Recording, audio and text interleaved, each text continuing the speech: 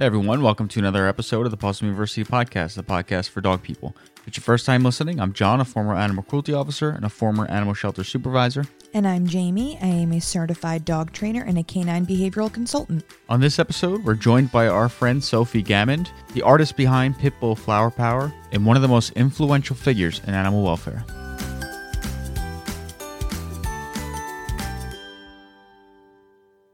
So if you don't know Sophie, you're probably still familiar with her work. She's the artist behind Pitbull Flower Power and Wet Dog, all photo series with the goal of getting animals adopted. She's also a prevalent figure in animal welfare and frequently uses her platform to raise tons of money to help shelters and other smaller organizations that are in need, especially in the more impoverished communities in the United States and far beyond into other countries as well. We discussed so many things, everything from how art led to dogs, and Sophie's motto of following the dream that follows you.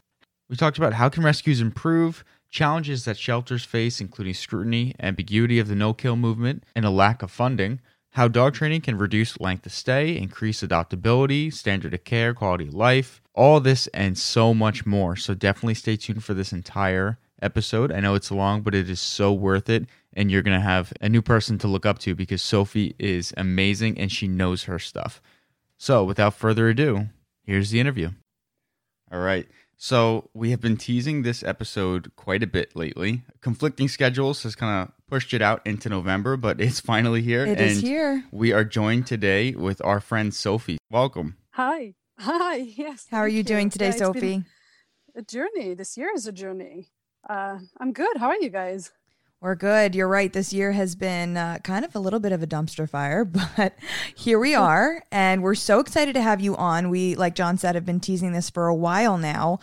You are basically known as the Flower Power photographer of all our lovely rescue friends. Could you just tell our listeners that maybe don't know about you a little bit about what you do and all that good stuff? Sure.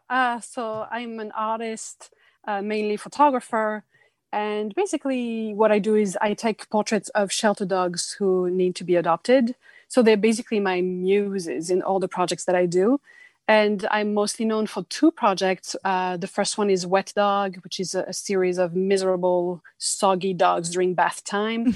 And then the project that I'm known for in the rescue community is called Pitbull Flower Power. And it's a series of shelter pit bulls who were waiting for adoption, wearing flower crowns that I hand build. And the portraits often lead to adoption, and it's also a great tool for pitbull advocacy and to kind of rebrand these dogs and give them a softer image. So I also do a bunch of other artsy stuff, but mainly photography and mainly shelter dogs. I noticed that you started recently doing, I don't even know what it's called. It's like sewing, but... Embroidery. Yeah. Embroidery, yep. Yeah. You're such a man. The thing with the threads and the needles, that you that poke through knitting. Yeah. I've always been an artist that I've done a lot of different things in my life. Photography is the thing that really stuck and became my career, but I never really saw myself as a photographer. I really missed touching things, and it's also part of why I started making flower crowns for the dogs. I wanted to glue things together and just have a more tactile relationship to my creative process. And so I guess lately I decided, I'm going to share some of that work with my followers too, just to kind of share the things I work on outside of my photography. And I've been working on this little series of embroideries that are basically a mix of photography and embroidery. And I use intake photos from, city shelters. So they usually have a high euthanasia rate. And those are, the photos that some of us have seen of dogs who are terrified or sick or just really not in their best space. Right. And often these photos are the last photo that will be used and known of that dog, especially in shelters that have such high turnaround and high euthanasia rates. So I wanted to honor these doggies. And I've used these photos in several of my exhibits. I've used them in installations and paintings, and I made pillows out of them. So I've always explored different things, and now they're embroideries. And I love that because I get to stay with them for a long time. And like every thread, is like a stroke. And I really want to honor these doggies. I love that. I never actually realized that that was possibly the last medium of art that would capture them. Because I've seen it. Obviously, we follow you on Instagram, and I'm showing Jamie right now one that I saw. I actually saw this one already, and it really did touch me. Oh, that's really beautiful, actually. It really is beautiful. It's the one with all of the, it almost looks like there's a ton of ropes around the dog's neck. Oh, the leashes, yeah. Yes. And the ropes, yeah. Beautiful. I mean, it really paints a picture for you and, you know, what we're trying to avoid. So, I mean, what you do is just amazing. And I think it's crazy because I didn't know that about you. Like the photography wasn't the number one thing that stuck out to you. So what really took off with that? Like what made you stick with photography and then add all your little elements to it? You know, some people say that you should follow the dream that follows you. Basically, I've never heard that before.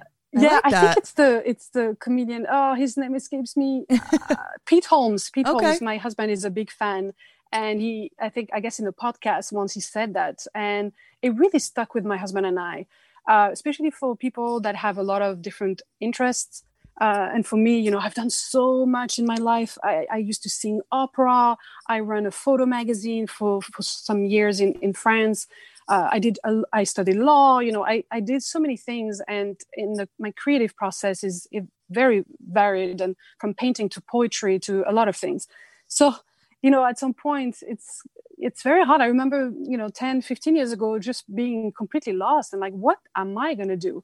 And in the end, life kind of sorted this out for me. When I moved to the US, you know, I had a camera and basically that was it. I had to reinvent myself. So photography became my main thing. And it's only because it took off by some kind of magic twist of events. You know, after I photographed Wet Dog, it really spoke to people online and the series went viral. And that pushed me into, I guess I'm a photographer now, you know? And so that's, the dream that follows you, basically, that thing that gives you positive feedback. Yeah. Like opera singing, for example. I had some positive feedback because I had a really good voice and people connected with it. But my technique was never going to be where it was supposed to be. And I was never completely happy with it. And so at some point I made the decision, like, am I going to continue persisting in something that doesn't completely makes me happy, where I'm always going to feel like I'm not good enough?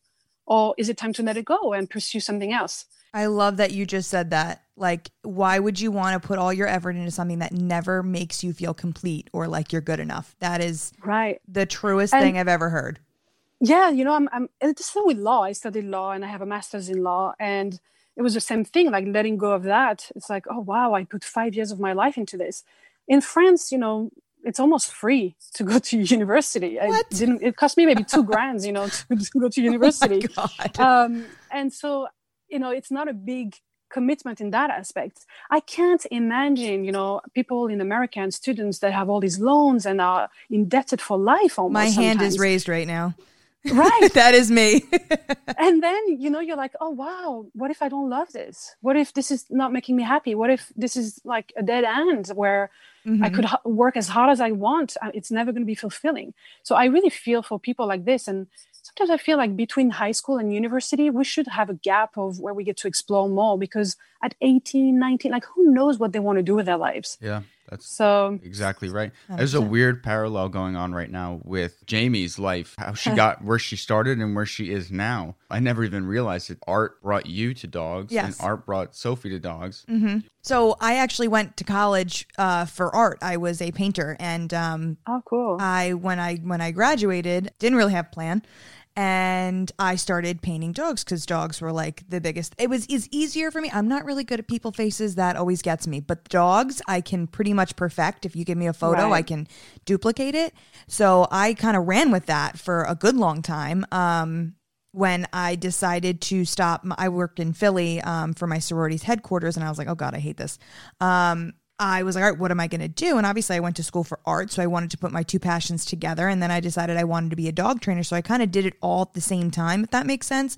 I was in school to be a dog trainer while painting, and then also working at the shelter with John. So it kind of was like all coming together. And that kind of got us where we are now. It kind of just, you know, having my own business, painting and doing portraits for people then taught me how to be a better business owner. And then having John by my side, because he had already kind of done a business by himself, we kind of spiraled into Possum Walks, and that's the dog walking and pet sitting. And then it spiraled into Possum University once I was certified and felt like I was comfortable to train other people's animals. So, yeah, so very funny how John just said, art kind of brought us where we both are now. And it always kind of spirals in a way where you don't expect it. Like I never thought that, when I was a kid that I would be painting dogs and then I never thought that I would be a trainer. So it's just funny.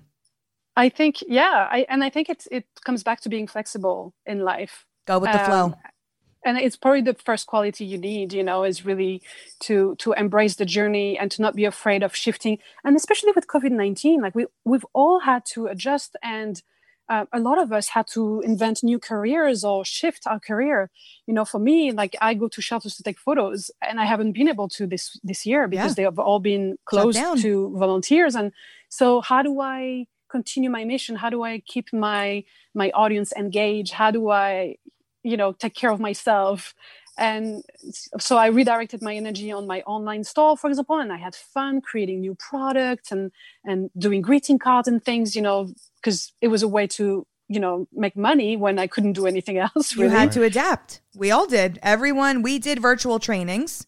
I've never done virtual trainings before COVID, and they're actually working out really well. Yeah, of course. And I think we're realizing that we limit ourselves a lot. Mm-hmm. And now, I'm ready to go back to work. I want to take photos. I want to. I bet. You want to get your hands dirty again. Yeah. And I've also been able to get a lot of long timers adopted through during the pandemic and the confinement and all that, because I had these photos of these dogs I had met years ago. And I knew they were still sitting at the shelter, and I was able to put more effort towards them, more targeted efforts. Yep. And I actually placed a bunch of dogs that had been waiting 7 years. That's amazing. So yeah, it's been all in all. And I've done, a couple of fundraisers. So I think being flexible and not being afraid to shift, whether it's a business standpoint or a creative, for example, starting those embroideries, which take a long ass time. Yes, they do. So it's good to be stuck at home, for you weeks kept and yourself months. busy. And that's I don't know about for you, but for me, art was always therapy. Painting, I would zone out, and someone could be talking to me and I wouldn't even be hearing them. So, I loved it. Painting. Yeah. Painting is so therapeutic. I loved it. I do miss it. And, it's hard because, we have 2 dogs and running 2 businesses and a baby. So it's I don't have all this downtime to just paint and get into it. But, eventually I want to get back to that, when, we're going to have more kids and stuff when they get older and maybe they're at school and I have more downtime like that. That's definitely my goal. Can you tell our listeners more about Wet Dog? Yeah, sure. Wet Dog, it was, where do I begin? I had been volunteering for rescue for a couple of years, and I was just at the end of my rope in many ways, emotionally and financially. I was completely broke. And also just wondering what's going to do with my life, basically. I feel like every 5 years I go through that same existential crisis. So it was an end of a cycle for me where I had been a full-time volunteer, and it was a very, very demanding work. I helped rescue dogs in Puerto Rico, and it was just a very intense pace. And a lot of the dogs that I would photograph would not make it, would never be rescued, or would die in the street, or they would be rescued and adopted, but then I would never get to see them again. And it just felt like I was chasing my tail and not making a big difference in the grand scheme of things, and especially not for those particular dogs. And I was a little emotionally burnt out, and in a lot of other ways. The rescue community can be ruthless. Compassion fatigue. We actually did an episode on that a few weeks ago. It's the realest thing when it comes to animal welfare. Right. And also, people in the rescue community can be very difficult. Oh my God. This is why they work with animals, because they don't do well with people. They don't have people skills usually, Yes. We see it all the time. It's so disheartening sometimes, because you're I'm just trying to get something done, but you're literally putting the brakes on. Also, just because you work with animals and you are in the rescue world doesn't mean you're necessarily a good person. And I've seen generally over the years, people go through a lot of abuse from other people in the rescue community under the cover of we're helping animals, so suck it up. And that's something I really stand against. Me too. Absolutely. I always want to even make a post about it or talk about it, because I feel like it's a conversation that needs to be had. Nobody has to suffer any type of emotional or psychological abuse from, another rescuer, or volunteers or a leader of an organization or whatever it is, under the cover of, oh, but we're all here to help animals, so we should just, treat each other like crap. So I think there was a lot of things came to play. And so, long story short, I decided to step away from rescue for a bit and try to regroup and decide what I was going to do next. I was reaching out to shelters, figuring out, the dogs at the shelter are already safe, and my photos could really make a difference to speed up the adoption process. Mm-hmm. But I was very unlucky. I couldn't find shelters that were interested. I got some closed doors. Which is just crazy to me. Yeah, until finally a shelter said yes. So I started that. And then I decided, I'm going to give 2 weeks of my life where I'm going to photograph all the projects I've been wanting to photograph this past couple of years, but never had the time or energy to do it. And I said, what is 2 weeks in a lifetime? Like, I'm just going to shut everything else down, and I'm going to focus on this, take my camera, set up my studio, take photos. And one of the projects was to take photos at the groomer. I wanted to photograph the haircut process from, the dog coming in all shaggy and coming out like super cute. That was probably very interesting. Yeah, it was great. But what I was very interested in was the Korean grooming and things that are a little extreme, where, dogs are really transformed into like shapes. But I couldn't really find someone to help me with that. And I ended up finding a groomer who was more working like in low-income communities. So the dogs would really come in rough shape, and then they would come out super glamorous. So I set my studio there for the day, and I took some photos, and then he started bathing them. And I wasn't there for that, but I figured this is my 2 weeks of embracing the journey, not overthinking, and just going with the flow and taking photos. So I switched my camera over to the tub, and I started taking photos of these doggies while they were being bathed.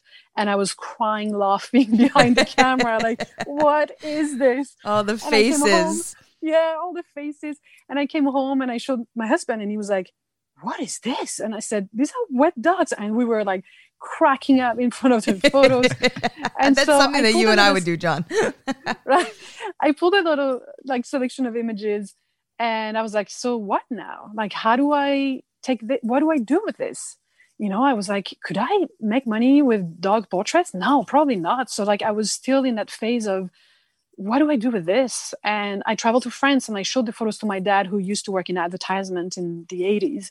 And he has a very strong eye. And he flipped through my recent photos, and he stopped at the wet dog, and he tapped them with his finger, and he said, this. I was like, what? This is going to make your career, or I don't know what I'm talking about. And I was like, what? Wet dog? Like, are you sure? And he said, yeah, go back to New York, show these to everyone. So I go back to New York, and I'm like, what does that mean, showing them to everyone? Where do I begin? And I figured, one thing I've never done is submit my photos to blogs and like actually reach out to people. I was very shy about my work, and I just didn't know if it was good enough. And so I figured I'm going to suck it up, and I'm going to send these to a couple of big blogs. And within the hour, they were like, oh my God, this is the best thing ever. We're going to share it today. And it just snowballed. And then I won awards. I got a book deal. Like my life went completely nuts. Wow. When was this? What year was this? It was, I shot this in late 2013. So I went viral the end of that year. And then 2014, I won the award. And then summer 2014 is when I started doing Pitbull Flower Power. So basically, by the time I started Pitbull Flower Power, I had already my book deal and all that. My name was circulating a little bit, and I had a lot of media coverage. So I was able to go back to a lot of these people and say, hey, here's a new project. So it really opened the door for Pitbull Flower Power in many ways. Also, it made me feel like a badass. Did you have that idea already, or was that something that you came up with once Wet Dog kind of took off? I was on a roll in 2013, 2014. I shot a lot of projects, and I was just going through the list of like, all right, next, I want to do a project to help shelter dogs get adopted. I love it. And then really it was because I was afraid of pit bulls, and I didn't know them well, but I knew the media stories, and I would see them in the shelter and be like, oh my God, these dogs are scary. Like, they're powerful, they're strong, they jump all over my set. They want to like, they launch at me to give me kisses, and I don't want them in my face. I had a lot of prejudice and apprehension around these dogs. So I think I decided, I could do black dogs, I could do senior dogs. I had a bunch of ideas, but I figured I'm going to focus on pit bulls first. And it's only once I started the project that I really started digging into their story. And I realized how many were euthanized in America alone and all over the world, really. And it really like hit me. Wow, this is a project that has so much more depth and meaning. And then it was just kind of a perfect recipe where everything came together, like beautiful photos, a controversial, subject matter, me trying to figure out my feelings about it all. And it went viral. Like if I thought Wet Dog was viral, Pitbull Flower Power was 100 times more viral. That's a passionate community. I realized there's a huge community in the rescue community, but also pitbull lovers and pitbull families who have been abused by all these myths and legends that we've built around these dogs. And for decades, these families have suffered. They've suffered prejudice by lawmakers, insurance companies, buildings. So they really have been go through a lot for decades. And I think finally they found like they had a voice. And I would get a lot of message from people telling me like, thank you for showing my dog the way I see my dog. Mm-hmm. I think it means so much more because you didn't love pit bulls in the beginning. So you're the example of what we always try to do to kind of get people on our side and say, listen, like you just don't know yet. You haven't been immersed into the pit bull world to know how wonderful they are. So I think Pitbull Flower Power means that much more because it kind of you put yourself out there to change the way that you felt and look at it. Like, look what you've done because you changed the way that you initially thought. Right. And I think that also made me a more balanced voice maybe in the community because I wasn't buying into the whole nanny dog bullshit, excuse my French. But, I hated both extreme side of the conversation. Not hated, that's a strong word. But I think the full spectrum of that pit bull conversation, you have the haters, the lovers, and on both sides, you have people that are almost fanatics, about it. So I was more in the middle because I was like, I can see both sides of the arguments. And now let's dig into the numbers and the facts and the science and educate myself and meet, thousands of pit bulls in shelters. So pit bulls that have been completely abused and neglected, dogs that have been shot, raped, fought, dogs. I've met dogs from all walks of life. And that gave me like access to such a big, what's the word? Not a collection, but, assortment, I guess, of pit bulls. And I've seen dog fighters who were able to, fighting dogs, who were able to become friends with other dogs and live with other dogs. I've seen dogs who have been horrifically abused and neglected become amazing pet companions. I've seen stray dogs become therapy dogs. I've seen it all really over the years. And so not only was I kind of a moderate voice in the debate and being able to see both sides of the story, but also I have compiled and gathered so many firsthand stories of dogs that I think now I have so much to share. And I've already shared a lot in the book I published, the Pitbull Flower Power book. Love it. But there's so many more stories I want to share. And I don't know how, like social media is not enough. So I'm tempted to do another book, but it's a really big undertaking. I just want these stories to be heard. And there's so much we can learn from all of these dogs. Absolutely. Stepping away from, I guess, photography for a second, my biggest question, I think, for you is, going from shelter to shelter, because you've been in a lot over the years. In your opinion, what do you think we can do differently or there could be more of that you see since you're going from all these different shelters? What stands out to you in terms of what could change to be better down the road? Oh, that's a really, really big question. I think for me, I've worked with rescue groups that don't have a physical facility and operate on foster networks. I've worked with physical shelters from high intake shelters to boutique shelters, that select, the dogs that they want to have. Boutique, that's a nice word to use. Super fancy shelters that, cost millions of dollars to build. I've seen rural shelters, in the middle of Alabama who struggle. So I've seen it all. I think when I talk to people, like in my neighborhood, everybody gets puppies, and especially during COVID-19, Yes. and they all get their puppies from breeders. I mean, most people, and it's always something doodle, Labradoodle, Schneeberger doodle, like whatever doodle. And the arguments I hear from people often is that they went to a rescue first, but the process was too intense and they gave up. Or they applied, never heard back, and gave up. Mm-hmm. And so I think there's a big disconnect between, and of course, a lot of these people, they try once and then they give up, quote unquote, and then they go to a breeder. I think it's also an excuse that a lot of people use, because if really you want to adopt, then you make it happen. Absolutely. I'm sorry, but you can find all the breeds you want in shelters. Of course, if you want a Labradoodle, it might be a little harder to find than, a Terrier mix or a little mutt, but they are out there. Absolutely. But I also think that there is an argument to be made, because I've seen rescues and shelters that have extensive adoption applications. Like me, I don't know that I would want a background check on me if I wanted to adopt a dog. Right. Like very invasive.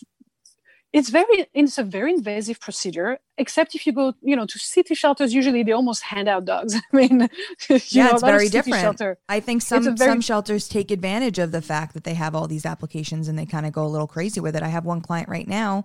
She's got a purebred German Shepherd, and she was like, I tried to adopt. I tried for 5 months. She said, everybody was so rude to me when I was trying to adopt. And I was like, nobody needs that. Why are we being rude? Like, people are trying to adopt animals. But at the same time, like, I hear the stories of the shelter worker, and they have to deal with so much crap all day long, on top of the stress of taking care of animals and the medical, issues, and animals that have behavioral issues. It's a lot already. And so again, we're asking people who are there to care for the animals to also have people skills, which is not a given. Yep, absolutely. And on top of that, it's not just people skills. You have to be able to handle crazies, because people are demanding. And I think a lot of people, when they want to adopt, or they feel like, I'm here to save a life, and they feel like they want to be treated like kings. Yeah, like royalty. Yes. Like royalty, like, oh my God, you're doing such a favor. Please, take, a look around, and we'll roll the red carpet for you. And no, you have to be humble in the process. And so I think it's a very complex situation that we locked ourselves in, where we've raised the standards for adoption, because of course, when you invest money and time and energy into animals, you want to make sure they go to a great home. At the same time, we have to be more flexible if we want to continue expanding, the adoption movement. Like there was a shelter in Texas that I visited once, and they had a dog that had been there for 2 years because he was not good with other dogs. Nobody wanted that dog. And then somehow they were able to adopt that dog to a homeless man. And that man would have never passed any adoption application in any shelter or rescues I've ever met. Yeah. I have so many questions right now. Yeah. So they took a chance, and they were like, you know what? We're just going to go with it. And so the man and the dog love each other. When the man has to go to a human shelter, unfortunately dogs are not allowed there. So he has to leave his dog in the street. So usually he would leave him with a friend or whatever. And the dog would tend to run away, be picked up by animal care, and be brought up to the shelter. And the shelter would be like, oh, we know that dog. We'll keep him while the guy, until the guy comes back. And then the guy would come back, pick up his dog, and that was that. So it was a commitment. Yeah. It was a community effort. But at the end of the day, that dog was loved, cared for, and happy, and living a life that is worth way more than a life wasted away in a cage. 100%. You already know this because you met Jamie in, was that 2015? No, 2016, we got Pudge. 2016. That's right, 4 years this year. You came to the Monmouth County SPCA, and you met Jamie. You took the photos of Pudge. She was like, what, photos. Like 3 weeks old? Yeah, she was about 3 weeks old. It was right after the Howell hoarding case. I didn't get to meet you. I think I was just working in the back that day. You were.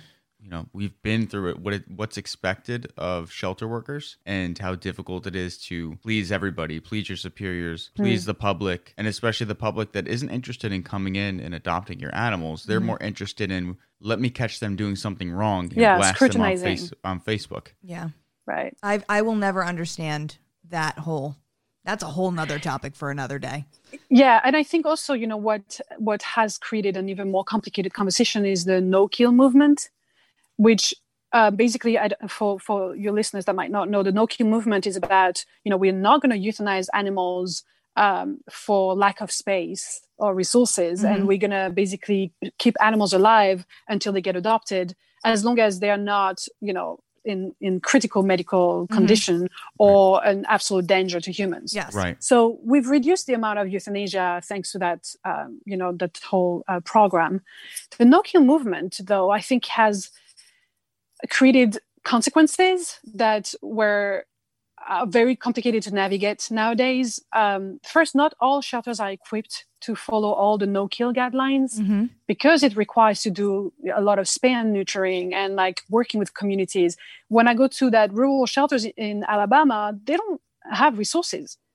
The director herself is not even getting a salary. Yeah. They don't have money. They can't even afford to spay and neuter their own dogs in the shelter. When I visited them, none of the males were neutered. Later, I actually was able to raise money and they were able to neuter all the males that they had. And on top of that, because it was a shelter, a municipal shelter that had been there for years and years and years, there was this rumor in town that this was the kill shelter because it used to be the pound, basically. Right. And they couldn't shake off that reputation. And so I would go in town and I was at a restaurant for lunch or whatever, and I would say, oh yeah, I'm working with that shelter. And they were like, oh, I would never adopt from them because they kill animals there. That makes absolutely no sense. It makes no sense because every shelter kills animals, okay? That we need to be very clear with this. And whether you kill, only a handful a year or thousands of years, at the end of the day, like it is impossible to work in the rescue community and not have to euthanize animals at some point. It would never happen. It wouldn't work for all the other dogs. Like it just, there needs to be steps you take to keep in the green and keep moving forward. I've said it before in this podcast. Any shelter that has a 100% live release rate is a liar. Is doing they're probably doing both of these things. One, they're not open admission, so they're not accepting any animal. And two, if a dog is deemed that where it needs to be euthanized for medical or behavioral reasons, they're probably pushing it off onto another shelter where the euthanasia will then take place. It's still going on. I'm very upset about a shelter in particular here that it's been years that I'm like, should I expose them? Should I not? I'm not into that, backlash, social media controversy. But there's a major shelter in the region here who claims to be the first no-kill organization around here. And what they do is they don't take their animals back. So when people adopt from them, if they have any issue and need to return the animal, which every other shelter does, these guys won't take them back. What? And I've followed some of the cases. Of course it is. I mean, my God. I thought, wait, that can't be legal, but it is if you're not mandated by the city and you're not an open intake, open admission shelter, then you do whatever you want. And so these guys, you go on their website and it says first no kill of the nation or whatever. But of course it is, because first they bring truckloads of puppies from the south and from all over the country. I'm not going to say it, but I think I know who this is. They hand out puppies like cupcakes to anybody that wants a puppy. Yeah. And then when the puppy grows to have issues, they don't take them back. I've met people at the dog park near me, because a lot of people adopt from them, who told me, my puppy had parvo or like horrible diseases. Oh my God. And it cost me thousands of dollars to save that dog. And when I contacted that shelter for help, they were like dodging my calls and nobody followed up. And I told them, like, at least let the litter know, because I knew he had come in a whole truck of puppies. So there are organizations that are so incredibly irresponsible. And to add to what you're saying, like either they pick and choose the dogs they get, or they pass on heavy medical case to other organizations, or simply they don't take animals back. So you can be the first no-kill shelter of the nation if you never take your animals back. That particular organization, I'm very riled up now. Sorry. Yeah, no, that's okay. We enjoy it. Let's do this. No, let's get raw, because that's what people need to know, these types of things. Yeah, that organization brought dogs from Thailand, and one of their dogs was returned. And of course, they wouldn't take that dog back. So now that dog has been sitting in a cage at a municipal shelter on Long Island. I don't know the latest. It's possible she got adopted, but it was a month when I heard about her. She'd been waiting for months. So that shelter went out of their way to bring a dog from Thailand and then just turn their back on her. Like, oh, you're not our problem anymore. We are no kill. Woohoo. Life is great. Yeah. So there are It goes back the to what you were system- just saying before, how just because you're in animal welfare doesn't necessarily mean that you're a good person. Right. And I think a shelter I think people who want to adopt an animal should be made aware of that and make sure that in the adoption contract, they have an option to return the animal. There is absolutely no reason for a shelter to refuse taking an animal back. At the end of the day, of course, we want animals to stay with their adopters. That's the end goal. Yes. But at the same time, you can't expect people to take a chance on difficult dogs without having the option of bringing the dog back if things don't work out. Absolutely. And, I've seen over the years, because I've been doing this for almost 10 years now, I've seen dogs that I photographed years ago being returned, and it's heartbreaking and nobody wants this. But at the end of the day, those animals have a true family with their shelter system. And it's important for them to be able to come back to that same organization or that same shelter they came from. Yes. Because that's going to be their constant. That's Right. going to be their one place when everything else fails. And so, yeah, I'm really disgusted by that particular shelter. Ugh. It's almost like never driving your car like your entire life and saying, I'm the best driver in the world because I've never been in a car accident or gotten a Right. ticket. It's like, well, you never drove. Yep. We've never had such a better driver ever in the world. It's crazy. It's sad. And you're absolutely right that Yeah. the shelter becomes that constant. And if they start shelter hopping, it's only going to speed up the process of an emotional breakdown. And Absolutely. then they're looking at euthanasia. Or they'll just end up Yeah. in a shelter that's going to euthanize them after 7 days. Yeah, and shelters get backlash for euthanasia and all that stuff, but especially social media can be ruthless because people have a very romanticized idea of what it means to rescue an animal and what it takes.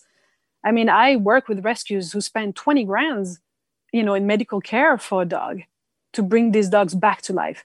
And that's another point where I'm very passionate about this subject. I feel like cities should be responsible for these medical cases. And in a city like New York, what we see is that a lot of these difficult medical cases like broken legs or spinal injury or disease that are very advanced end up at the city shelter when people can't, afford the vet bills or don't want to be bothered, whatever the case is. And the city shelter doesn't have money for these dogs. So you have dogs that can sit in a cage, sick, injured, in horrible conditions, and there's nothing the shelter can do for them, or very little. Right. So the best hope is that another shelter or private rescue is going to pull that animal and take on the medical cost for it. How is that even a thing? I'm sorry, but if the city is here to provide a safe space for all animals, either they need to do better spay and neuter campaign and reduce the amount of animals that are out there, or they need to really give the resources needed to their city shelter to take care of this. Why does it fall back on private citizens to do fundraising and to cover vet bills, for All day, 20, every day. 30,000? Yeah, all day, every day. Do you think it's just everyone's just kind of skating by, like the city in itself? They're just kind of brushing over it? I mean, I don't know enough, and I have a lot of respect, for the ACC, and I've worked with them before. They are in an impossible situation, and their numbers are getting better. But again, it's also a weird math because this kind of shelter can only achieve the no-kill numbers, which is 92% live release or something. I forgot I think what the it threshold might is. be- Let me see. Let me confirm. I thought it was the percentage that 90%. are euthanized. Like you have to be No, under it's that. it's a live release. You have to I hit think a it's live 90-something release. percent live release. I think rate. it's 92 or something. In any case, the only way a shelter like the ACC is going to be able to achieve these numbers is because there are private rescues and shelters pooling all the cases that would otherwise die in their care. Mm-hmm. They just don't want to deal with it, so they're just waiting somebody else to come and grab them. I mean, I don't know that it's an intentional. They work really hard with their shelter, with their partners, their rescue partners.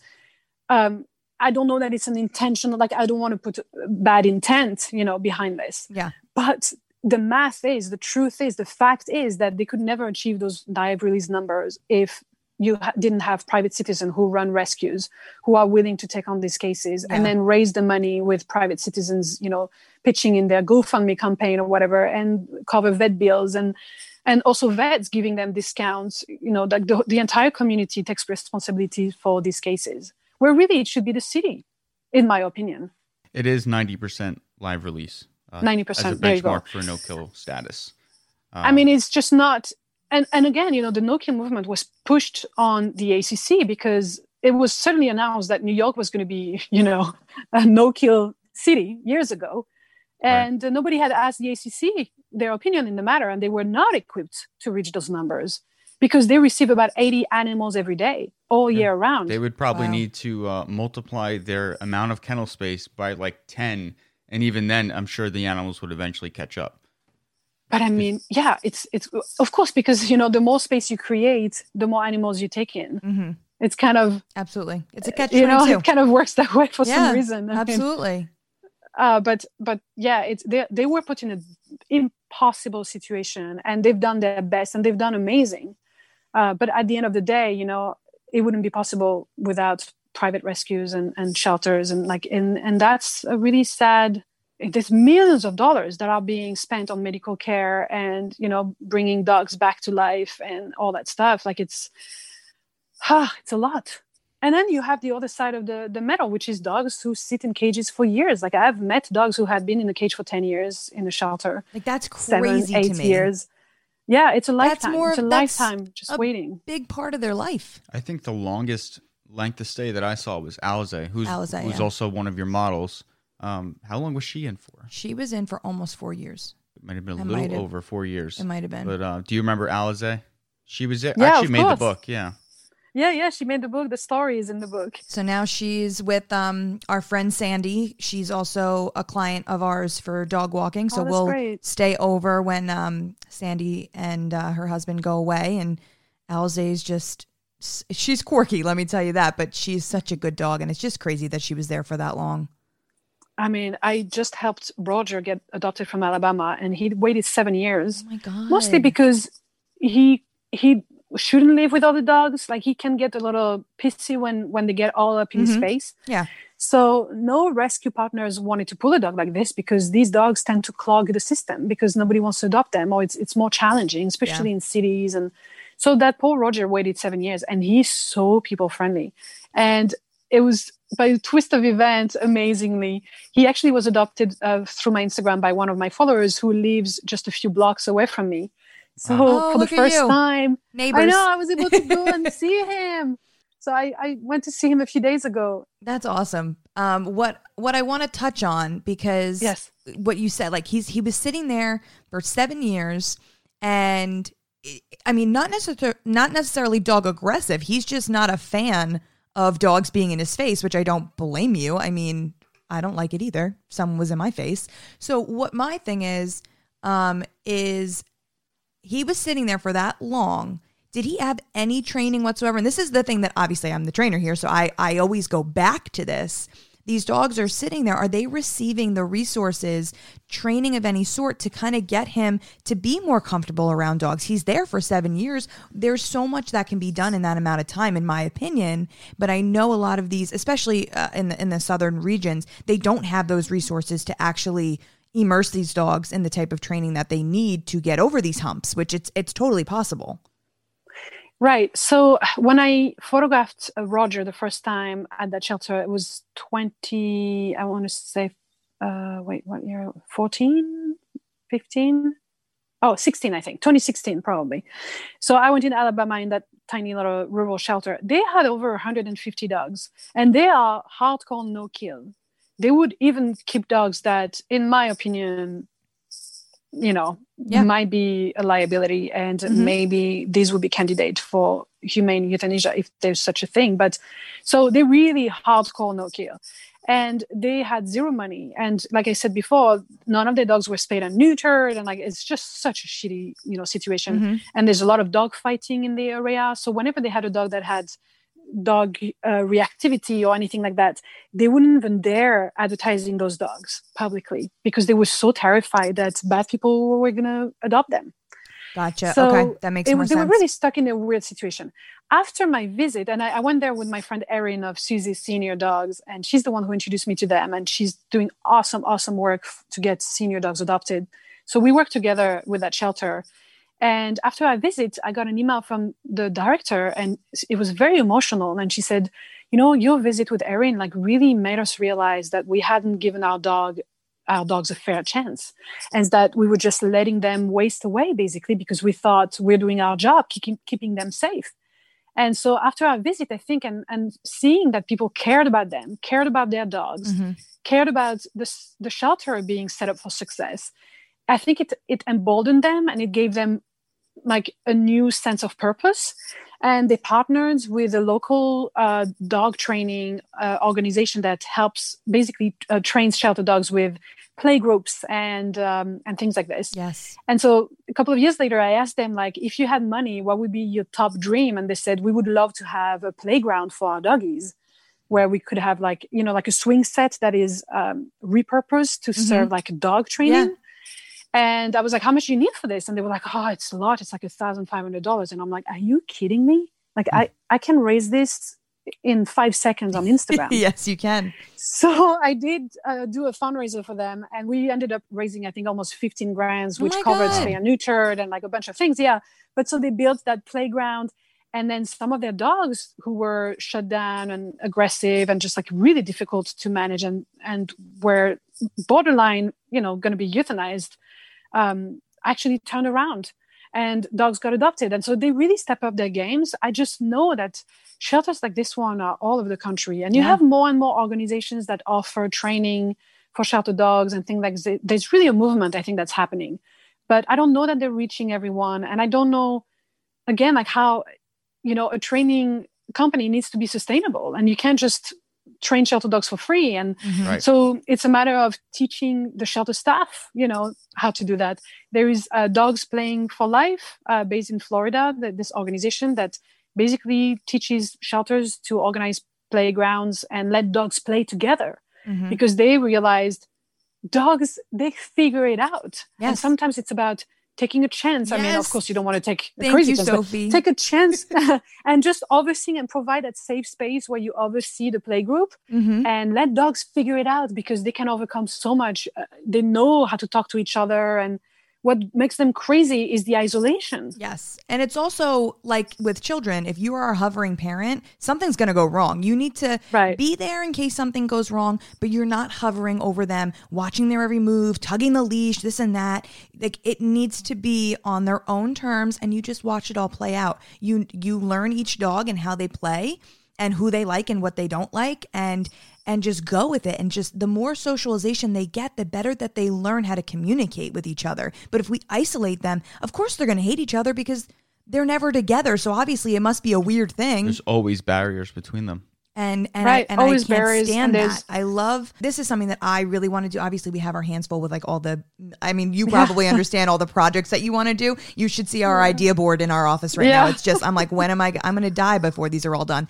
But one of my things is offering a program that's affordable to shelters where John and I go in and teach the staff how to train the dogs, how to do an appropriate, safe doggy play group, how to do that the correct way, how to desensitize a dog with counter conditioning to like other dogs on a pair walk, where you're not putting them in an uncomfortable situation. You're giving them a little bit of stress, but you're also giving them positive reinforcement, treats, praise, love the entire time until they finally realize, okay, this is not a scary situation. This is actually a good thing. Repetitively, you're with these dogs every day when you're an animal attendant. Like, you're there with them at least 5 days a week, if not more. But the numbers, though, I mean, it's so hard for these shelters. Like, imagine that Alabama shelter with 150 dogs. Let's say probably 60 of them had dog reactivity of some kind. Yes. And it's just 4 old ladies, and maybe 1 dude cleaning the kennels.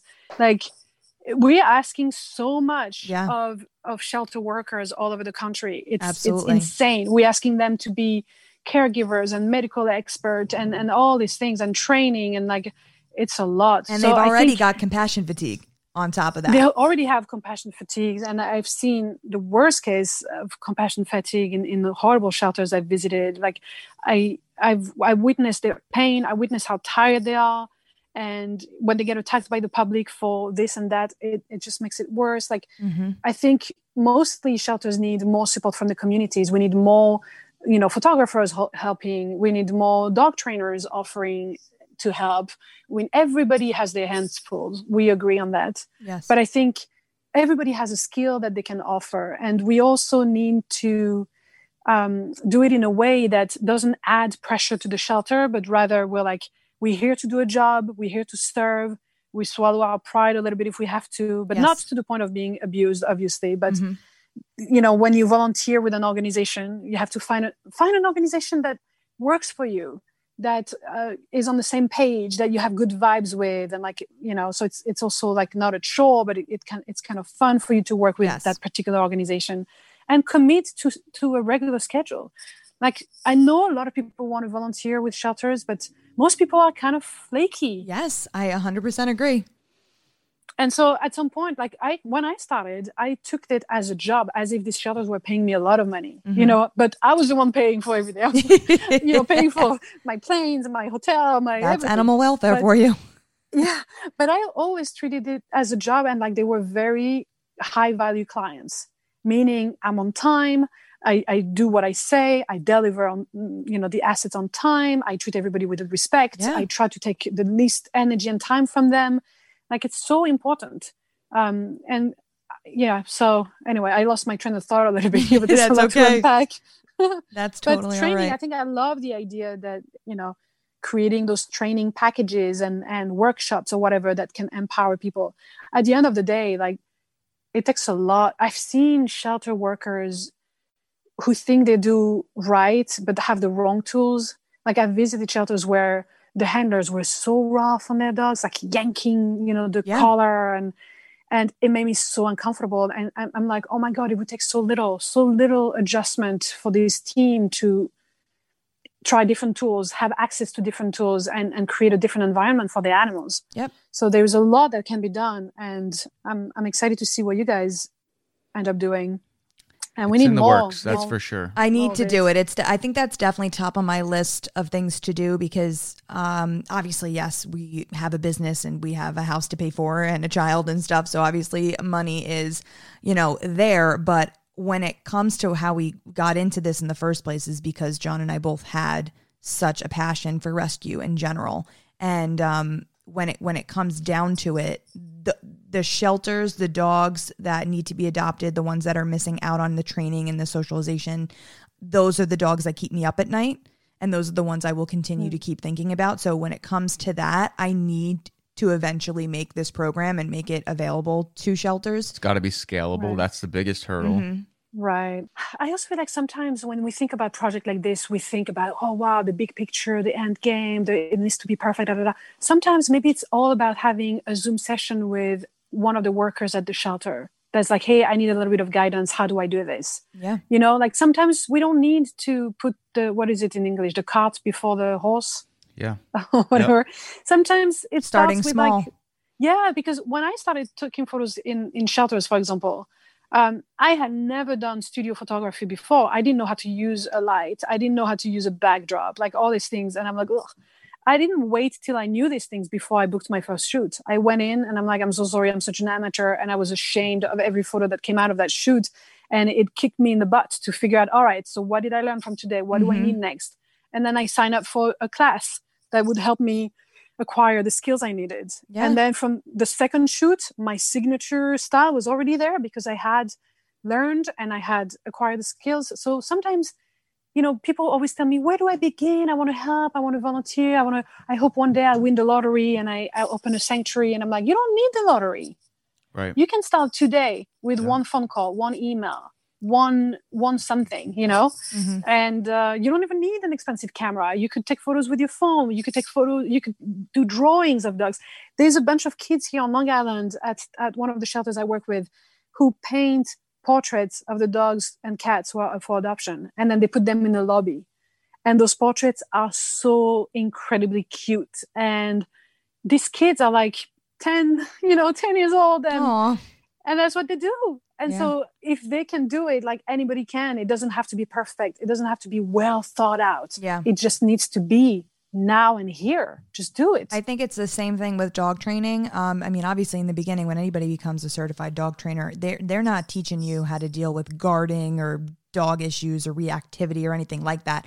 It's really just basic obedience and learning, potty training, jumping, all that good stuff. So it's very right. It's very I guess, It's elementary. evolutionary. Yeah. Well, elementary, but the whole process is evolutionary. Yeah. If you wait till you're perfect, you'll never do it. And that's in the beginning. If there was a client that came to me with that had a problem outside of my comfort zone at that moment, I said, you know what? I haven't done this before, but I'd really like to take a crack at it if you'd let me. And that is how I learned to be the behavioral trainer that I am now, because I took chances and I learned these dogs. Every dog is different. Their backgrounds are different. Their family life is different. And it's just figuring out what's going to make this dog feel better and not be the way that it is in these situations by trial and error. And that's still what it is sometimes. There are some clients that come to me, and in the beginning when I'm hearing the story, I'm a little bit stumped, but I'm like, no, I need to get to know your dog better. I need to see it. I need to ask you 20 million questions before I give you what we're gonna do, our jumping off point, because there's so much to learn. And if I just said no, I don't know how to do that who knows where that dog's gonna end up. The family's gonna have to go to a behaviorist. They're gonna pay $500 just for a consult, and and it may not happen. That family be like, oh, that's out of my price range, and then the dog just sits there and gets worse. I also think that we have to keep in mind that every dog is an individual. Mm-hmm. And even if the symptoms might look the same from a dog to another, the cause, the root of the problem might be different. The dynamic between the dog and the owner or the family members, might have something to do with it. Like, there's just so many layers. And we have to remember that dogs are unique, and they have their own traumas, and they have their own PTSD sometimes, and they have their own emotions and challenges and dreams and hopes. Absolutely. I say this all the time. There are so many variables that make a dog. And we need to pull back those layers. They're like onions. And I always say to my clients in the beginning, I'm going to give you homework. If it's not working, you need to tell me, and then we're going to switch to something different. That doesn't mean that your dog is broken. That means that whatever we chose to start with isn't working, and that's okay. There's nothing wrong with that. Every dog is different. So we just take it day by day. And the positivity that I need my clients to have is huge. I tell them from the beginning, whatever woes, whatever frustration that you start out with me, with this dog, tonight after I leave here, you need to start fresh. Like, this dog is brand new to you tomorrow. And then we start from there. And you're basically creating a common language, between the owner and the dog. It's like, sometimes it pains me. I have like an ache in my heart to think how misunderstood dogs are. And we've, for millennia, they've been with us, and we haven't really made the effort to really understand that. We basically just expected them to fit in our mold, whatever we wanted from them. Yep. And that little box we created for them. Yep. But what about dogs? Like, we know so little, and it kills me. And I think there's been like training schools also in the past decades that have done a lot of, like, they've created a lot of tools, and we've made progress, but some have been so misguided too. And like the whole alpha thing and the alpha role and all these things that are so destructive and really stem from us thinking we understand what this is about and really knowing nothing because we haven't been listening. Mm-hmm. Can we just listen to our dogs and to what they're trying to tell us? Absolutely. This is what I say to my clients all the time. John, what's the one thing I say? I always say, I'm here to bridge the gap of communication between you and your dog, because you're not understanding them. They're trying to tell you what they need, and you're not meeting the expectations. When you take on a dog, you are vowing to that dog that you are going to listen and give them everything that they need, whether it's mental stimulation, physical exercise, safety, feeling like they're safe in your home. You're taking an oath to love them. And if you're missing the mark, they're going to tell you. And that doesn't mean that you need to muscle them into listening to you. It should be a mutual respect. There should be, I'm alpha, listen to me just because I say so. You earned nothing. You earned nothing to let this dog know that it needs to listen to you. That you don't deserve it. So we need to get to that point where that dog feels comfortable with you for you guys to have this mutual relationship. And it drives me nuts to see the way that I get to some clients and they're like, oh, we had a trainer before and they told us to do this. And I'm like, oh my God, this is so, like you said before, it's destructive. Like it's so negative. And I'm like, we are training family dogs. I don't train police dogs. I don't train army dogs. I am here to have this dog fit into your family life for you guys to just be in love with each other. And that's it. Right. I also, sorry, I'm just, Mac. Sorry, my doggy. It wouldn't be a real episode if there wasn't a dog bark on it.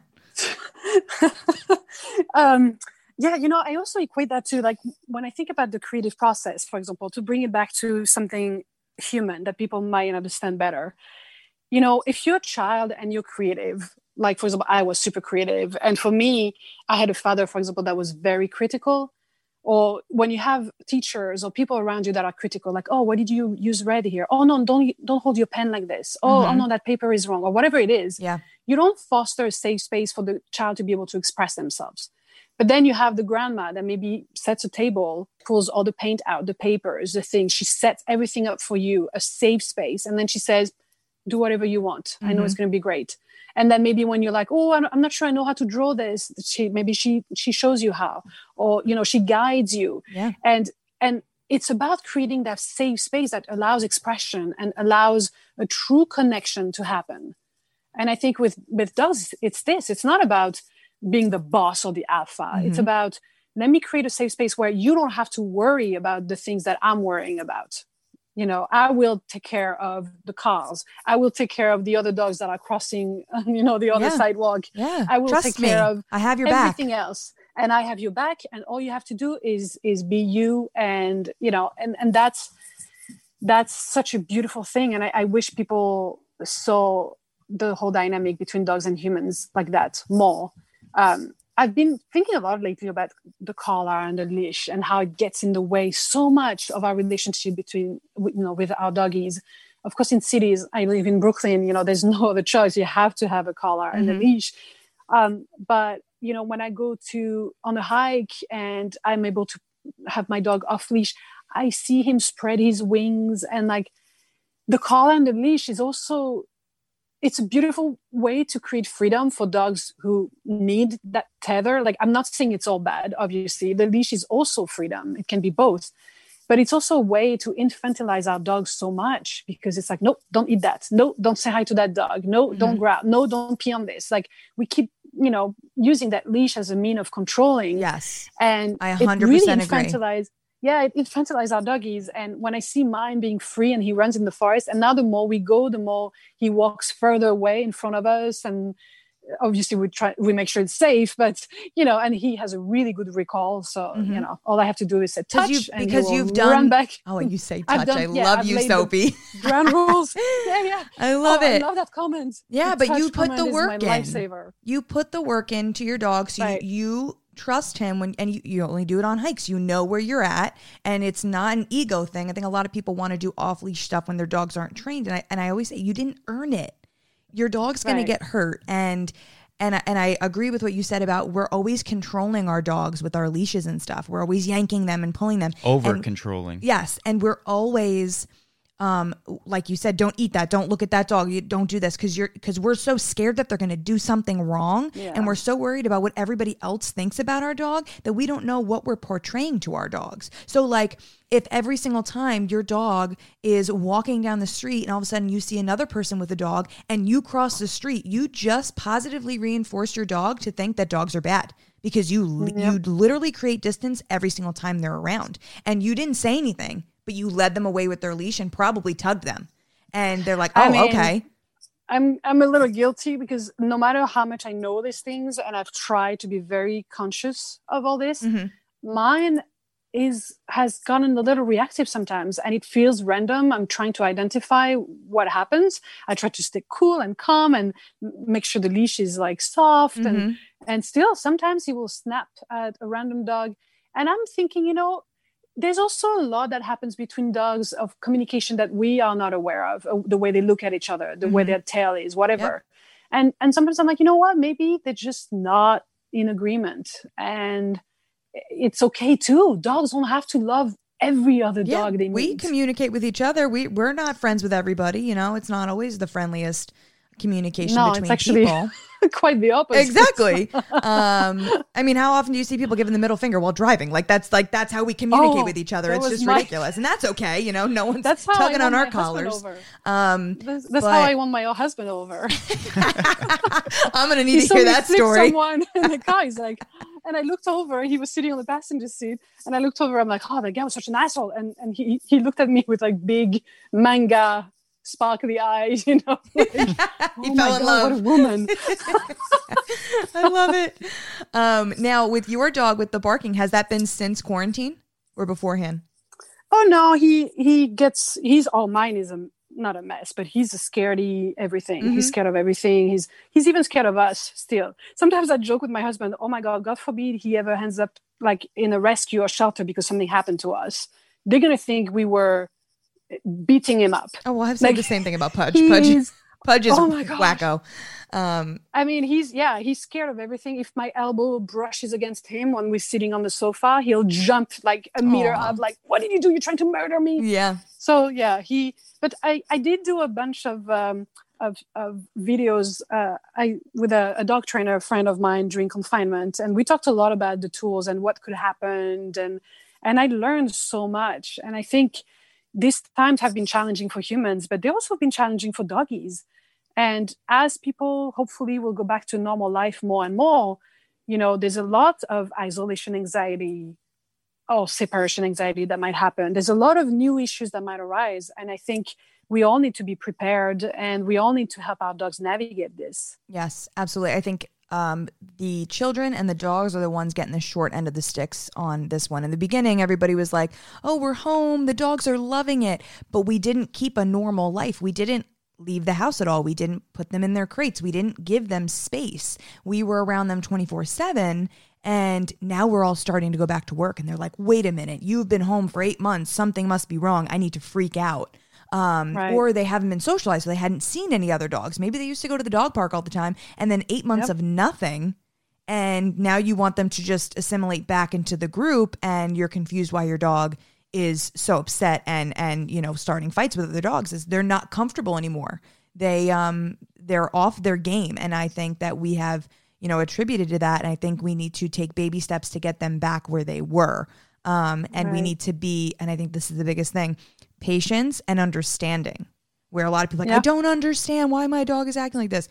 But when I say it, they're like, well, that makes sense. But you needed to hear it, like how you did the training sessions with your friend. You just needed to talk to somebody about what's happening and someone who understands and can give you feedback, where you probably could have gotten to those assumptions on your own, but you needed to go back and forth with somebody and talk it out. Oh, yes. The third pair of eye on that relationship is essential. Yes, absolutely. You need somebody from the outside point of view because it's your dog. You have emotional attachment to that dog. And people always say to me, John and I go in people's houses and we're spitting knowledge and they're like, oh my God, like, how did you figure that out? I'm like, it's not my dog. So I can look at the dog as a whole without my emotional attachment because I hardly know this dog and just take all these pieces of information that you're giving me and putting them together and coming up with what's happening. And for the client, it's so hard for them because it's their child basically. And it even with kids, not my child syndrome, happens all the time. But then when someone from the outside finally bucks up and says, listen, you got an issue here. And they're like, wow, okay, I do have an issue here. So, take the blinders off. And, COVID, it's just been hard. It's been really hard on the dogs. Yeah, but I'm also noticing that people more and more are interested in dog training and getting the right tools to communicate with their doggies. Yes. Just to bring the conversation back to the rescue world and shelter dogs. That's one thing too, that we still have so many people that view dogs as a commodity, an object, an extension, a narcissistic property extension. Yeah. And it goes back to like, why do you go to a breeder?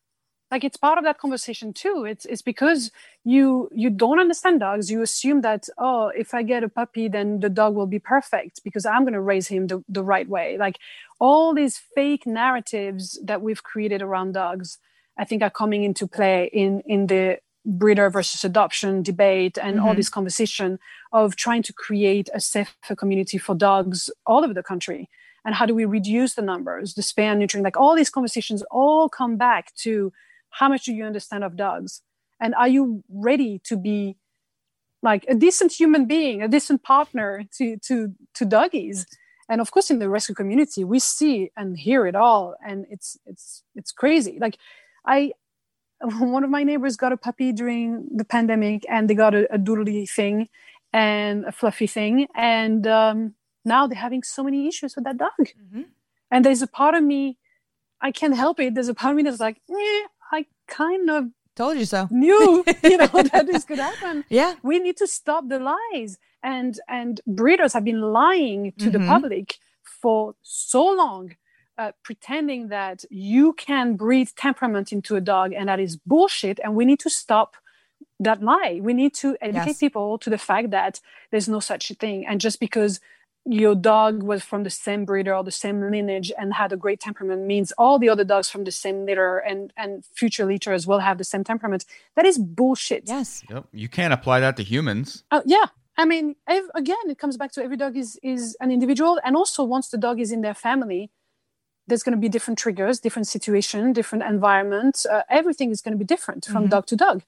But every year when we see the number one dog of in the United States is the Golden Retriever, one more year, because every year it's the same freaking dog. And I'm like, yeah, but no, it's the first dog registered with the AKC. Uh-huh. So that means it's the dog that's most bought and registered amongst breeder dogs. It doesn't count the millions of dogs who are rescues, whether they were adopted in a shelter or just found in the street. How many people just tell you, oh yeah, I found my dog at a gas station or whatever. Right. Like the rescue community is not just the shelter system. It's also what I call the non-rescue, which is all these animals that people rescue because it's the thing you do in the country, especially, for example. We need to stop the lie. It's not the Golden Retriever that's the most popular breed in America, in the United States. It's the only one that's it's registered. Probably the pit bull mix, to be honest. Yeah, Yes, probably. it's probably the And pit bull mix. That's why it's so represented in shelters across the country, because we just have a lot of them. It's funny. I think the worst dogs, and you'll agree with me, Jay, the worst dogs that we've dealt with when in training are usually purebreds that were bought from a breeder. Yes. That have just serious issues. The German Shepherd puppy I was just talking about, she gave her a marrowbone, and she just walked by her, wasn't even looking at her. Literally was walking into her bedroom, past the dog, and the dog bit her in the arm. Yeah. Like, that's not a normal behavior for a 6-month-old. Temperament doesn't get passed down, but what does get passed down is genetic behavioral issues and trauma, like resource guarding, yes, like anxiety. Those will get passed down, but Absolutely. your temperament's not going to get passed down. No. So we see it all the time, and there's a puppy store near us. They might be shut down now because of COVID, but I'm not sure. Yeah, I think they went out of business. Thank God. Yes, but we had a client come to us, and they're like, "Oh, she's a doodle thing." And I'm like, "Where'd you get her?" They're like, "Oh, we got her the puppy rescue that's in Red Bank." And I'm like, oh my gosh. I'm like, puppy rescue in Oh, Red that's the Bank? new There's thing. no rescue in Red Bank. What are you talking about? And they showed me it, and I said, "Can I see the papers?" They're like, "Oh yeah, she's a rescue. She's from Montana or whatever." It literally had the breeder's name on the paperwork. Yeah. What do they call them? No, that's a new trend. Yeah, designer breed. rescue or something? Yeah, designer rescue. And I'm like, you're not a rescue, you're a puppy mill. And there's a breeder It name is- on here. It's premium rescue, they call it. Premium rescue. But it's crazy. I have lately a lot of Facebook page have been trying to push, like, commenting on my page or like posting on my page, and they say puppies for adoption, all Ugh. breeds. And when I click on it, it's actually puppy mill. Yep. It's French bulldogs, it's little doodly things, it's like all these breeds that are 100% puppy mill, and they have so many of them, it's clear. And it's a new trend that I've noticed this past few months. So what it tells me is that first, the adoption narrative is working, and the education we've done around adopting is working. Also, lawmakers are starting to shift, like on the West Coast, where pet stores are shut down, and now they have to, you can only basically adopt a dog at a They need to store. bring You that can't over buy here. in 'Cause I'm getting LA. fed up. They're trying to bring it here too.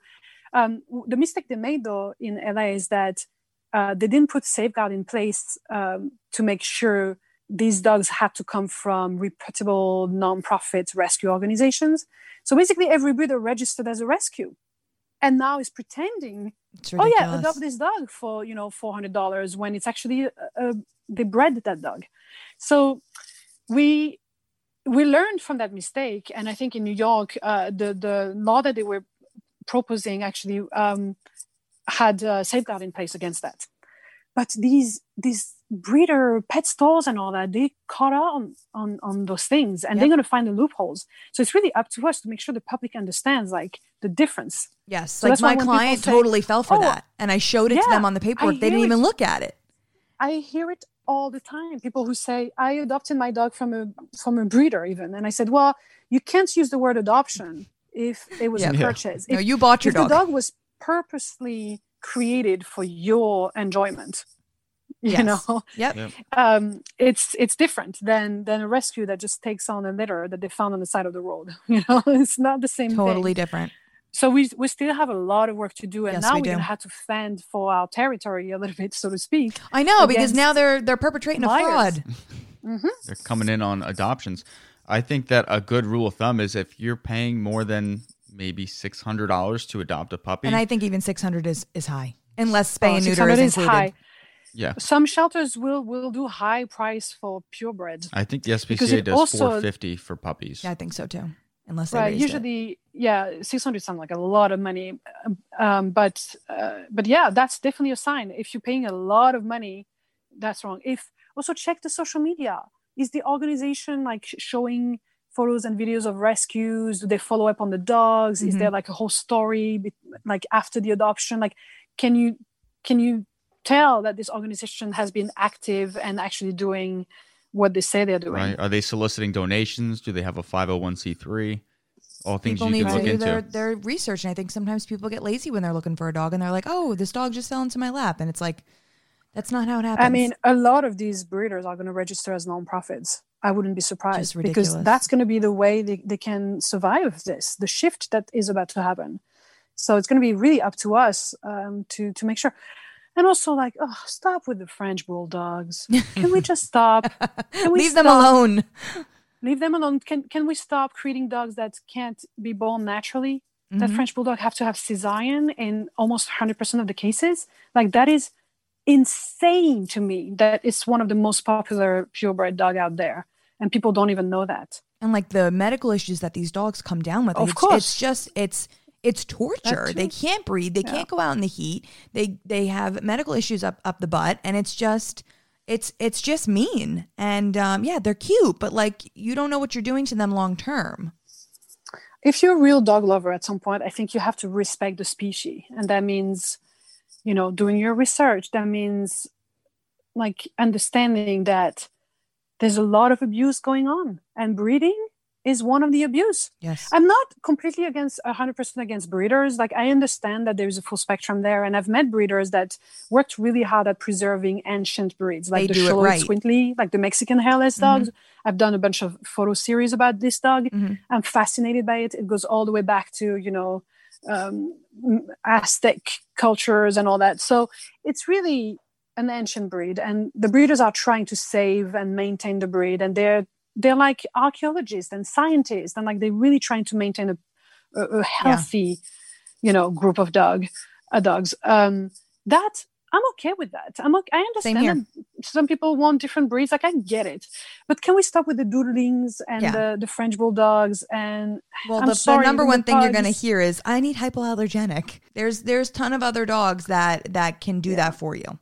I think it's another myth that breeders have been very successful at propagating, And it's funny that article that came out a few months ago or a while back, the man who invented the Labradoodle, he came out and basically saying he regrets it. Oh, wow. He thought he'd created the Frankenstein beast that has a lot of behavioral issues because it's been bred the wrong way. Like, everybody jumped on that train and started breeding those dogs because of the hypoallergenic claim and all that.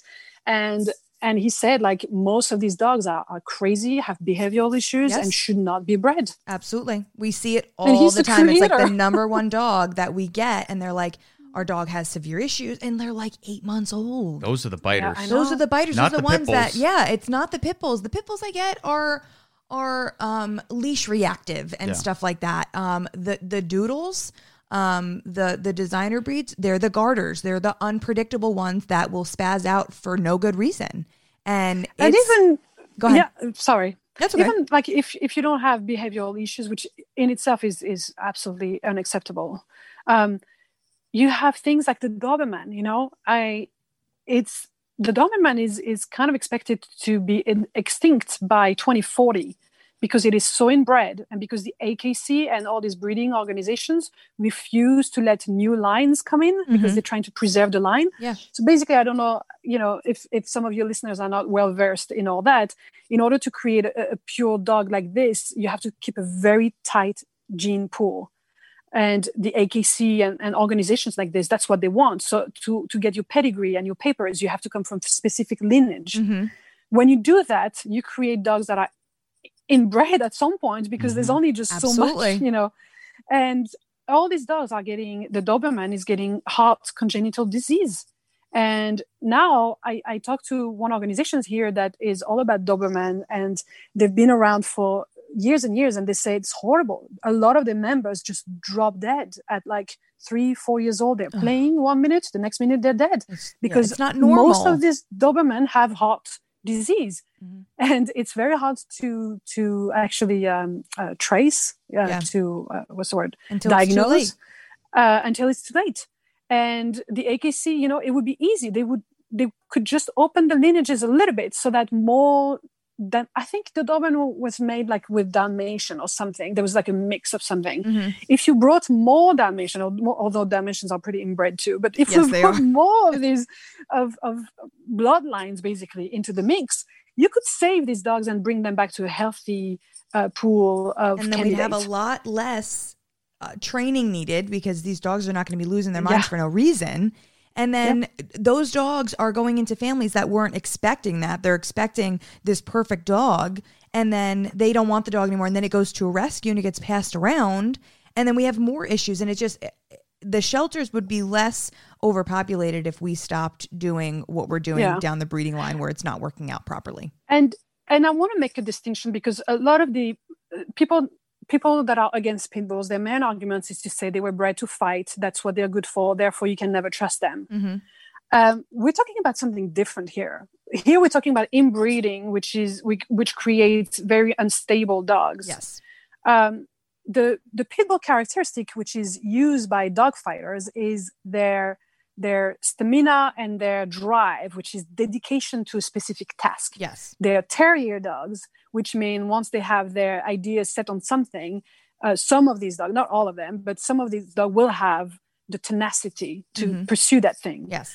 That is tweaked by dog fighters who torture dogs into using those skills. It's a learned behavior of like, you starve your dog, you make them fight for resources, you put them in the pit, they're not you born make like them run that. on treadmill, you inject them with steroids, like you really push that dog in every possible way to make it what it is.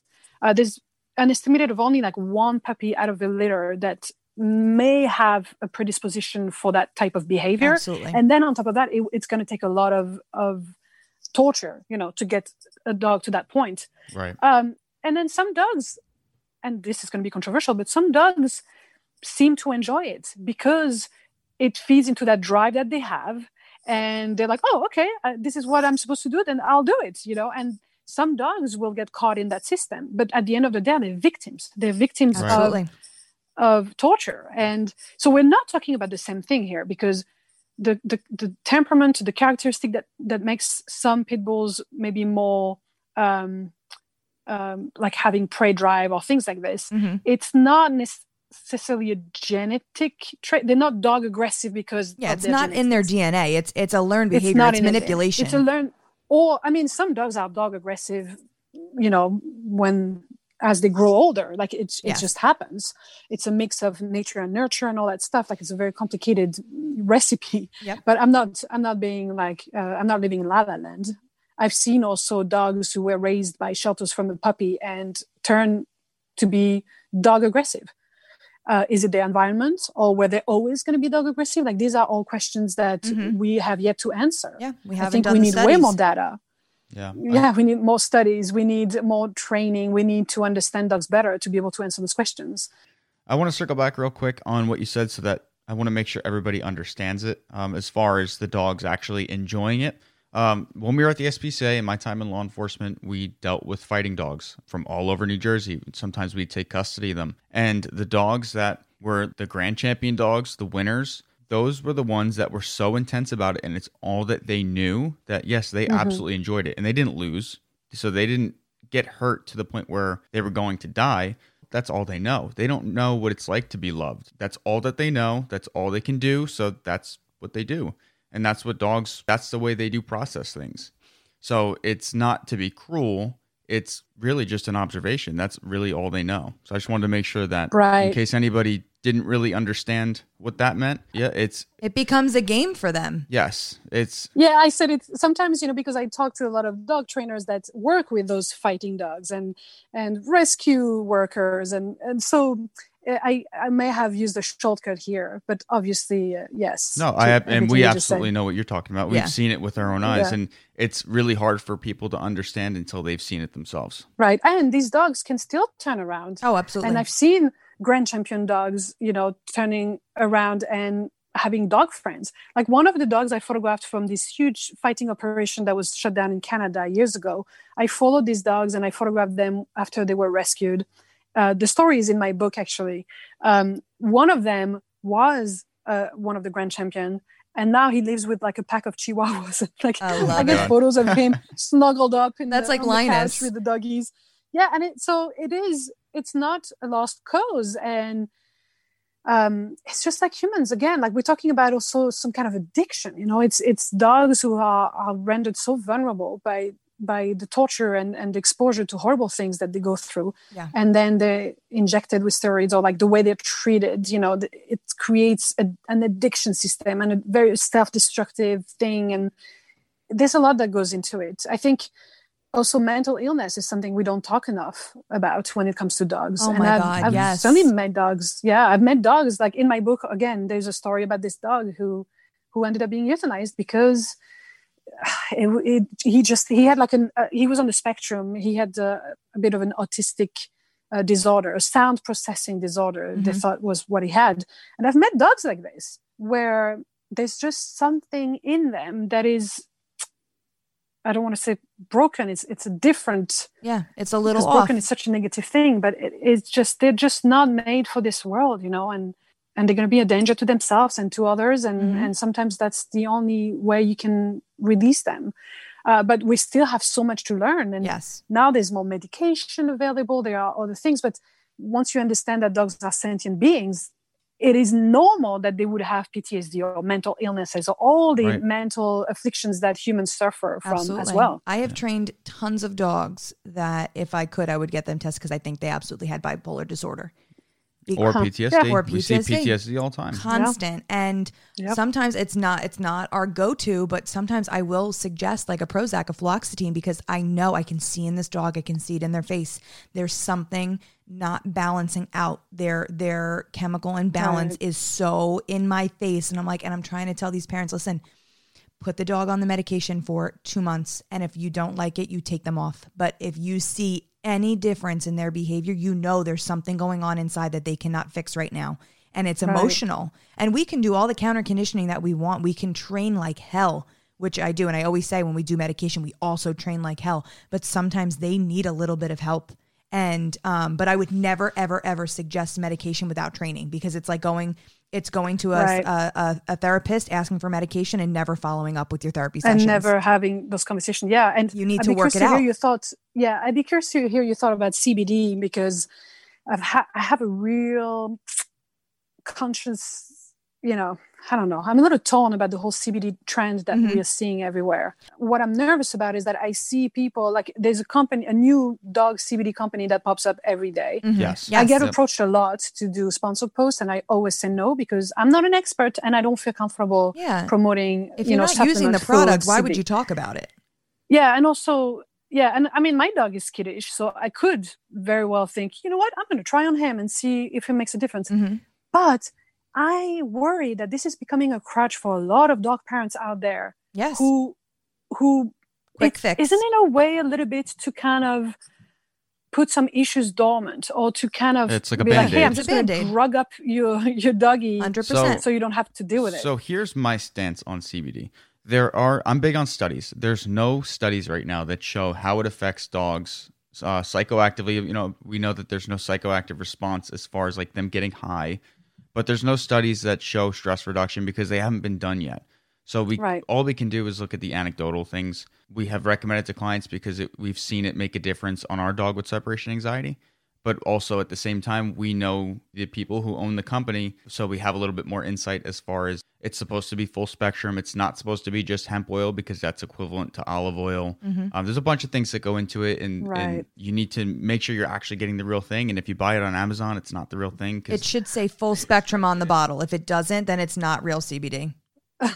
I'm really scared of what we're seeing. Yeah. Yeah, but anytime we've used it, it hasn't been like a big sedative. It seems to just take the edge off Of course, like I said before, that's anecdotal, but I do agree with you Yeah. that I feel like, and we've had some clients say to us like, oh, they just keep running around the house, and I want to just can I get them started on some CBD to calm them down? And we're like, well, I think the running around the house and the being crazy is a symptom of not actually getting enough of your energy burned off, not getting enough mental Right. stimulation, enough physical stimulation. So let's start So there. you want to try and create zombie dogs that are manageable and Right. easy. Right. And is what I worries agree me. with you on that you, like, I almost wish that a doctor would, once there's enough studies on it where they can actually back it up, would prescribe it, because you can't just throw it at every dog because you want them to calm down. Yep. Yeah. I had a puppy client ask me, the dog is literally 3 months old. Oh my They gosh, literally that's work nuts. until 7 o'clock. My girls go and walk him twice a day. That's literally his only interaction during the day. Comes home at 7 and she wants to obviously cook dinner, deal with her daughter, this and that. Well, can't I just give him CBD? I just want him to relax. You were gone Wow. all day. No. You were Yeah. gone all day. No. That's not See, but that's- fair. That is the thing that really, really worries me. And I think dog influencers on social media have to take responsibility for not promoting CBD product as a cure for, and even if it works for their dogs, that's something that's always bugged me on social media, how influencers can just take the money and run, basically, and promoting anything they want. And nobody's overseeing this process. We saw it with the Fire Island debacle. Remember when all these supermodels promoted this crazy party that never happened? And then people lost all their money and it was a huge disaster. Nothing happens to these people who promote products or events. No or accountability things. at all. No accountability. No, and I think this is, at some point we're going to have to hold influencers accountable for some things, and that is, for me, like, I mean, I could make a lot of money promoting a lot of shit, I'll tell you. I'm but sure. I never want to go there because I think it's my responsibility. And when it comes to CBD, I see a lot of accounts doing it because there's so much money involved in that industry. Everyone can do whatever they want. It's ridiculous. Yeah. So I think we all have to agree that let's just see what the studies come up with. And like, of course, if it's with a vet or a trainer and it's like part of a comprehensive program that you're doing for your dog, where there's training, there is a lot of things that happen, and CBD comes as a tool, as part of a package you're developing with professionals. That's one thing. But for people to just be able to buy it on Amazon and pop it in their dog like this when they feel like, oh, I just want to have a quiet evening. Yeah. Like, that is not okay. And I really want people to see that. It's like people giving their kids melatonin at night so they just go to sleep. Driving me nuts. Like, no, be a parent. Be a parent. Yeah, I mean, I don't know about that though, kids. Put a little rum in their bottle. See, I can get behind that. That's how I was raised. Right? Little rum on the gums.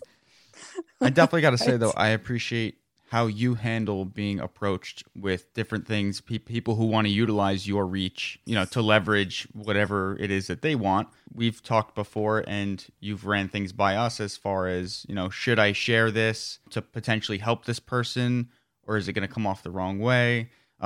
You're very responsible as far as how you treat your audience and what you put in front of them. And I think that obviously we're part of your audience as well. And from our perspective, we really appreciate that. And that's the same reason why we don't run ads on our podcast. We don't talk about things when people send us things in the mail. We don't talk about it. We don't push products unless it's something we actually use.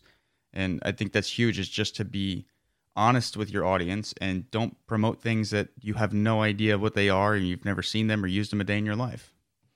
Yeah, I think as a humanity, evolves, like, this phase of social media is a brand new phase in the history of humanity. And we're going to learn, like, if you watch that social media, the social dilemma, I think, right. They talk about it. And I think it's very interesting. And we all have a responsibility to take, that we live in the world of influencing, and that comes with a huge responsibility, and I take that very seriously. I mean, I know we're in the minority, but it's not all about money. It's not all about numbers. At some point, like, it's about human beings that are trusting you, and I want to do this right. I want to be able to look at myself in the mirror and know that I crossed my T's and I vetted things that I share. And yeah, it's not an easy job. It takes a lot of energy and time and work. It's a much harder road to travel, I'll tell you that. But I wouldn't have it any other way. And it's funny because I'm sure the blue check mark is not a life that you were seeking out when you started all this. No, no, not at all. But what I love about this is that it helps dogs get adopted. Right. And it helps raise money for organizations that need it. Like those are the two big things that I use, my platform for. Mm-hmm. And of course, I'm also selling, merchandising, and like make sure you got to have a living. I have to have the oxygen mask on myself too sometimes. Yes. But I love what I'm able to do now, and getting dogs like Roger adopted at 7 years, or raising 10 grand here and there for organization for whom it makes such a big difference. Mm-hmm. So I'm very grateful for that.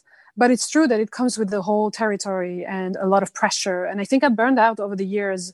And the pandemic has actually allowed me to step back and relax and slow down a lot. And my anxiety levels have dropped considerably. It's so important. Yeah, it's a lot to I think deal we've with. done the same. I think we regrouped. We had our son in March, so it was kind of right at the height of it. Oh, and wow. then we both got to be home with him way longer than we had anticipated. So it actually, yes, it's been a dumpster fire of a year, but at the same time, there were some good parts, like I can't say the entire thing. Yeah, a lot of reflecting, a lot of regrouping. And I think for our business, absolutely. Like, I don't think the quality of our podcast was as good as it is now before the pandemic. Right. We've got to put a lot of time and effort into it, and really regrouping on what we wanted to do, not only as a couple, but, in what we're doing with training and getting our thoughts out to the world. How are we going to do that in the most, time appropriate way, and making it still fun for us? Like, this shouldn't be stressful. Work shouldn't be stressful. And I think we both set out in the beginning when we started this, that we did this because it's what we truly wanted to do. It's our passion. So there should not be stress involved. Of course, there's going to be a little bit when you're planning stuff, but it shouldn't be like you're waking Famous last up. words. Yes. It shouldn't be where you're waking up and you're like, oh my God, like I don't want to go to work. It should be fun. And we were thinking, how are we going to make this happen? How can we make this, especially a couple working together? Sometimes that can be difficult when you're working together, you're living together all the time. But I think the pandemic definitely brought us back to reality and kind of grounded us. Yeah, I think so too. And also realizing that sometimes, you can work less, but maybe being more targeted, and you end up being so much more efficient. Yeah, absolutely. And posting less. Sometimes you post less and the results are still the same. You still get dogs adopted. You know what I mean? Right. Like, I was terrified when I didn't post for like a couple of weeks, and I'm like, oh my God, I'm going to lose everybody and nobody's going to care. And then, I just achieved the same results when I came back. So I think we can all learn to find better balance in our lives. And I definitely want to continue that and make sure I do that, because working in the rescue community it's a lot. It's very taxing. Yep.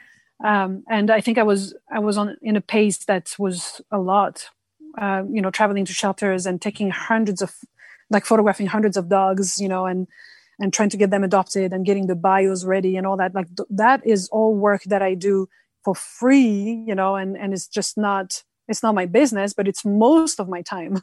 Right. Yeah.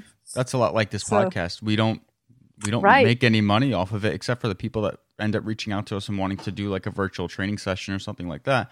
But this is our way of getting positive reinforcement out there, adoption out there. It's our way of trying to educate as many people as possible on responsible dog ownership, and all the things that we've talked about in this last a little over an hour and a half of just being a decent human being and being a better dog owner, and then being part of your community and saving animals within your community. So that's why we do this podcast. Yep. Do you want to go ahead and wrap this up? I think we've taken more than enough of your time. I just feel bad for you guys, because those episodes are going to be very long. Yes, that's okay. Jay gets to walk away, and then all the editing is on me. Oh boy, I go to work. I go train dogs. What are you talking about? Like I'm going to sit bonbons on the couch. Is there anything else that you'd like to leave our audience with? No, I mean, I think we covered so much. We could talk for another 3 hours. Sophie, I'd love to have you on again. There were a couple topics that I was like, oh God, we could have a whole episode on this if you're willing to come back and talk about something more specific next time. I'm also working on a new project with HSI on the dog meat dogs in Korea. So in a few months, I might have more. It's a weird topic though, because I talk about dogs who have not been pets, and now all of a sudden we're like, okay, you're going to be a pet now. Yep. Right. Yeah, and we had a couple of them at the shelter. We had, I think, 7 of them. Hot Mess Express. Yeah. So I think that was an amazing conversation, and we definitely have a ton more to talk about. And I think our listeners are going to take a ton away from that. Yeah. Where can they find you if they want to follow you on social media or get some of your amazing merchandise? Yeah, I think the first place to go is my website, sophiegammon.com. Because who knows what's going to happen to social media. I was worried that what if Instagram decides to pull the plug, Right. So go on my website and you can see my work, and then you can sign up for my newsletter, which is the most direct way, to stay in touch with me and get my latest news. And I don't send too many of them. I'm very good at that. I try to do once a month. Spam. Yeah. Yeah, I try not to spam, though. I might try and increase a little bit, because my newsletter go out once a month, and then it's like you get a whole encyclopedia of adoption stories and a bunch of things. But it's always cute and fun. And then social media, everything is at Sophie Gammond. So Facebook and Instagram are the two main platforms where I am, especially Instagram. And then, I have the Pitbull Flower Power book. I have a wet dog book. I try to have a bunch of cute, fun merchandise that you can buy via my website. This helps me. It funds all my work with rescue and all the pro bono work that I do with animal rescue, and all the visits to shelters. Hopefully soon I can go back to shelters. It helps me with all the projects I take on.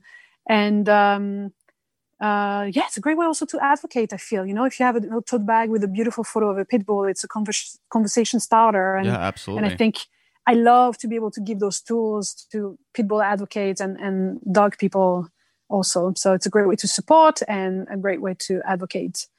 And this I have my Darla phone case I'm looking at right now. Oh yes, of came course. Out amazing. I love that you have it. Aren't they beautiful? Yeah. I have a rum phone case myself, which is a cute little puppy.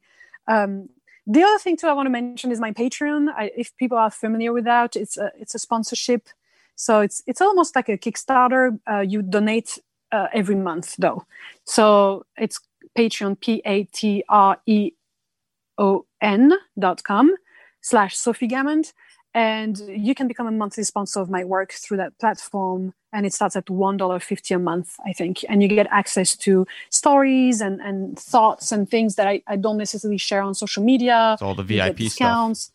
Yeah, it's kind of it's a more intimate community. And it's also for people who think, wow, she does great work, but I don't need a tote bag. Yeah, exactly. I'll support that way.